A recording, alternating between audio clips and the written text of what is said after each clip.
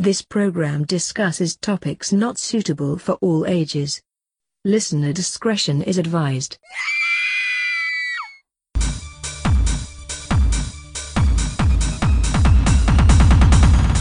Prepare yourself. It's time for the Shriekcast with Edgar.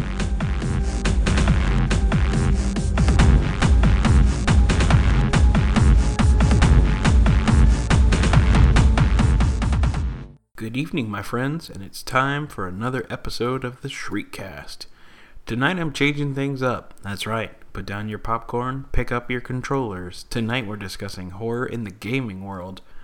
Where did it start? What were the big hits and the big flops? Tonight we'll discuss just that. But before we get into that, let's talk about... Nope, not the news. The Twitter feed lately has been all abuzz regarding some of the movies released on Shudder recently. Before another word, this is not sponsored by anyone. Anyone? Please? Somebody? Oh, okay, well that's awkward. So my reviews and opinions are completely unbiased. Recently I decided to start running down this list with The Haunt. This film was directed by Scott Beck and Brian Woods. It follows a group of college friends that decide to visit an extreme haunted house on Halloween. While making their way through the house, they'd see one of their friends get kidnapped. At first, the group just assumes it's all part of the show. Quickly, they learn that this is no show, and the house is being run by a pack of murderous, deformed lunatics. The cast of relative unknowns helps add the realism, and some well-placed jump scares make this one a solid horror. My only real complaint is the predictability. You pretty much can see what's coming before it actually happens. But, all the same, it's a good one. If you liked movies like The Funhouse, then I think you'd probably like this one too. It's a solid flick and I think worth a watch. Now then, back to the topic at hand. The one thing that I've been doing longer than loving horror movies, playing video games. I cut my teeth on the wood-grained blocky graphics of the 70s era Atari 2600. Yes, before I started watching horror films, I played games like Yara's Revenge, Combat, and Space Invaders over and over until the games burned into our old wood-grain TV. Even back then, unbeknownst to me, horror was creeping its way into the gaming world. 1983 saw Wizard Video's horror film-based games, Halloween and Texas Chainsaw Massacre. Halloween put the player in the role of Laurie Strode, trying to protect children from Michael Myers in an endless house. This game seems to be famous or infamous for a few things. One is the Atari-ized Halloween theme playing on an endless loop from the second you booted up the Atari until you tore the cartridge and chucked it out the window. The other, when you were caught or ran in out of boredom into Myers, Laurie is beheaded and red pixelated blood spurts out of her neck in what is, as far as I can recall, the first graphic violence in video games. Meanwhile, the Texas Chainsaw Massacre flipped the script and cast you as Leatherface to chase victims down in a field while avoiding obstacles like cow skulls and wheelchairs, at least until your chainsaw runs out of fuel. At which time, a comedic ending sequence begins, showing one of your potential victims who escaped sneaking up behind you and kicking you in the butt. Though it has nothing to do with the movie whatsoever, it's still a funny ending, and, for the Atari, they're not bad. Sadly, I was too young to know about these movies and their game counterparts, and wouldn't play them until I was an adult. Some years later, I would beg my folks and finally receive an NES. Ah, the promised land.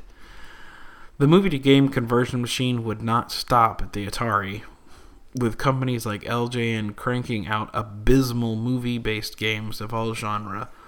One of which I did actually get to try as a kid, Friday the 13th. Coincidentally, also the first horror movie I ever saw, until my mom busted me. But anyway, after playing a few minutes of the game, I remember thinking, oh, this is kind of cool. It's a little like Goonies, you hop over obstacles and you search, these rooms, and okay, well, this isn't bad. Shortly after that, I learned just how wrong I was.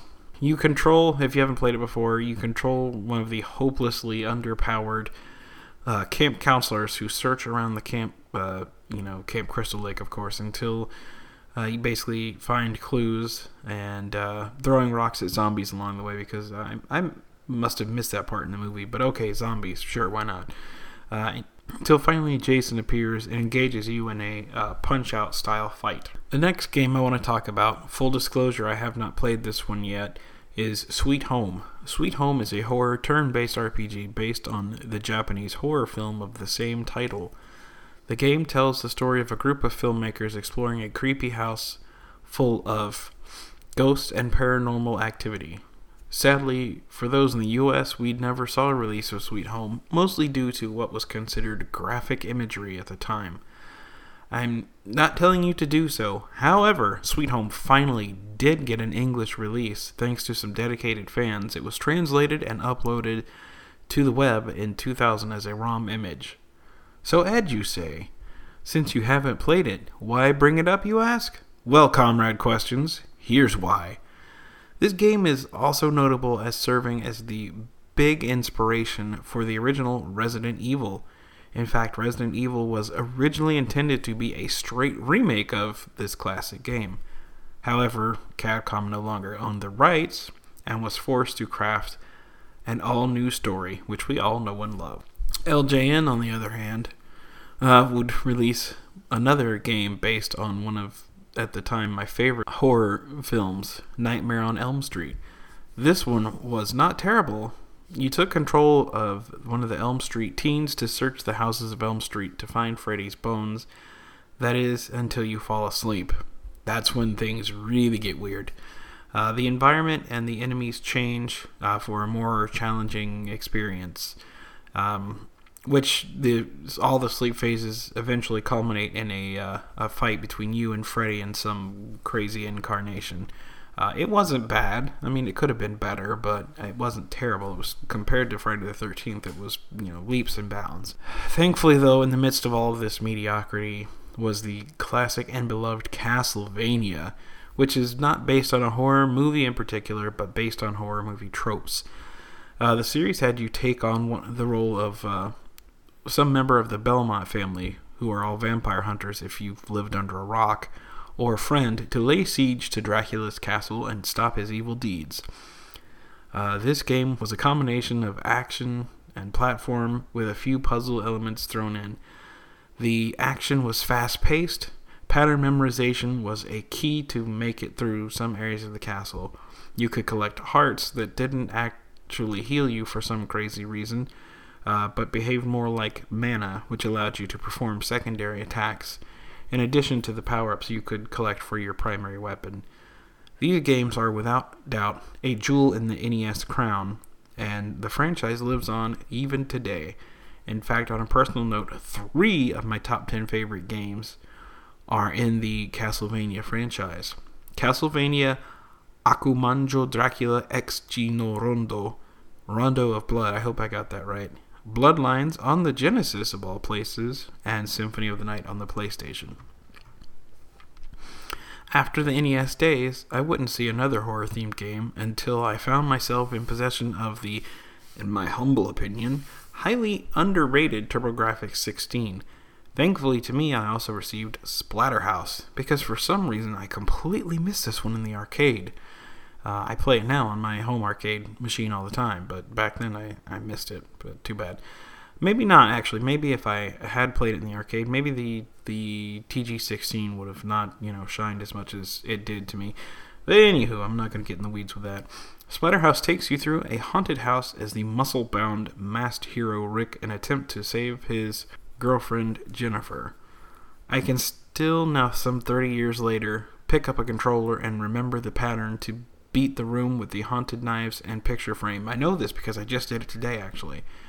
And the helpless cry of Jennifer when she begins to transform into a monster that you must destroy is still in the feels. Yeah. It's a good one. Then PC and console CD-ROM became the craze, and we got a slew of new horror games like 13th Guest, D, and Phantasmagoria that are just the top ones that are floating around in my head. In particular, I did like D and Mansion of Hidden Souls. Those were two of, not my only, but two of my favorites. D was an interactive movie guiding heroine Laura through an abandoned hospital and castle, searching for clues a la Resident Evil, etc. The game ends with Laura finding her father and learning the horrible truth about her family's history. Mansion of Hidden Souls starts with siblings Samantha and Jonathan chasing a beautiful butterfly through a field. And bear with me here because I know this doesn't sound much like a horror, but the butterfly lures Samantha into an old mansion that Jonathan must search through and rescue Samantha, or she'll become a permanent resident. Both of these games have similar mechanics of searching for clues, solving puzzles, and full motion video cutscenes while the player moves from room to room. One more game I have to mention from this time frame, and even though it's a lot of people don't like it, and I've heard it be bagged on pretty harshly, but I like it, is Night Trap, which is a full motion video game. This one was actually banned shortly after I picked it up. I think I picked it up in 92 maybe, and it was banned a year later due to some violent and racy content. And there was a scene where you see a woman, taking a shower. I mean, you can't actually see the woman, but it's, the woman in the shower was I guess too much for the 90s. So anyway, you're basically part of this sort of elite SWAT-like team who's investigating this family called the Martins, who are suspected of murder. And oh, by the way, it also one of the agents that is your teammate is the late Dana Plato, who plays Kelly. So anyway, you're put in charge of the camera and trap system in this house that's normally used by the Martins to trap victims and feed to the augurs, which are vampire-like creatures. It would seem pretty easy, just hearing this, but the problem is that there's a control color for the system, which will change throughout the game, which means basically, essentially, if you're looking in the wrong room and the wrong time when the dialogue comes up that tells you basically what color that is going to be next, then you're pretty much done. You're locked out of the system. So basically, the only way you can lose this game, and it's to either allow one of the girls to be taken by an augur, or let too many of them get in and out of the house. And if you do, the plug gets pulled. Your boss basically yells at you, says you're not a part of the team, and leaves you stranded. Anyway, it's a fun one. I like it. I hope you have enjoyed this episode. If you have, please be sure to rate and share wherever you listen to podcasts. I'd love to hear from you, so please connect with the show on Twitter at the Shriekcast. And this is your friend Edgar, wishing you all a wonderful Thanksgiving holiday. Until next time, remember, lock your doors, clean the dirt out of your cartridges, and have a good evening.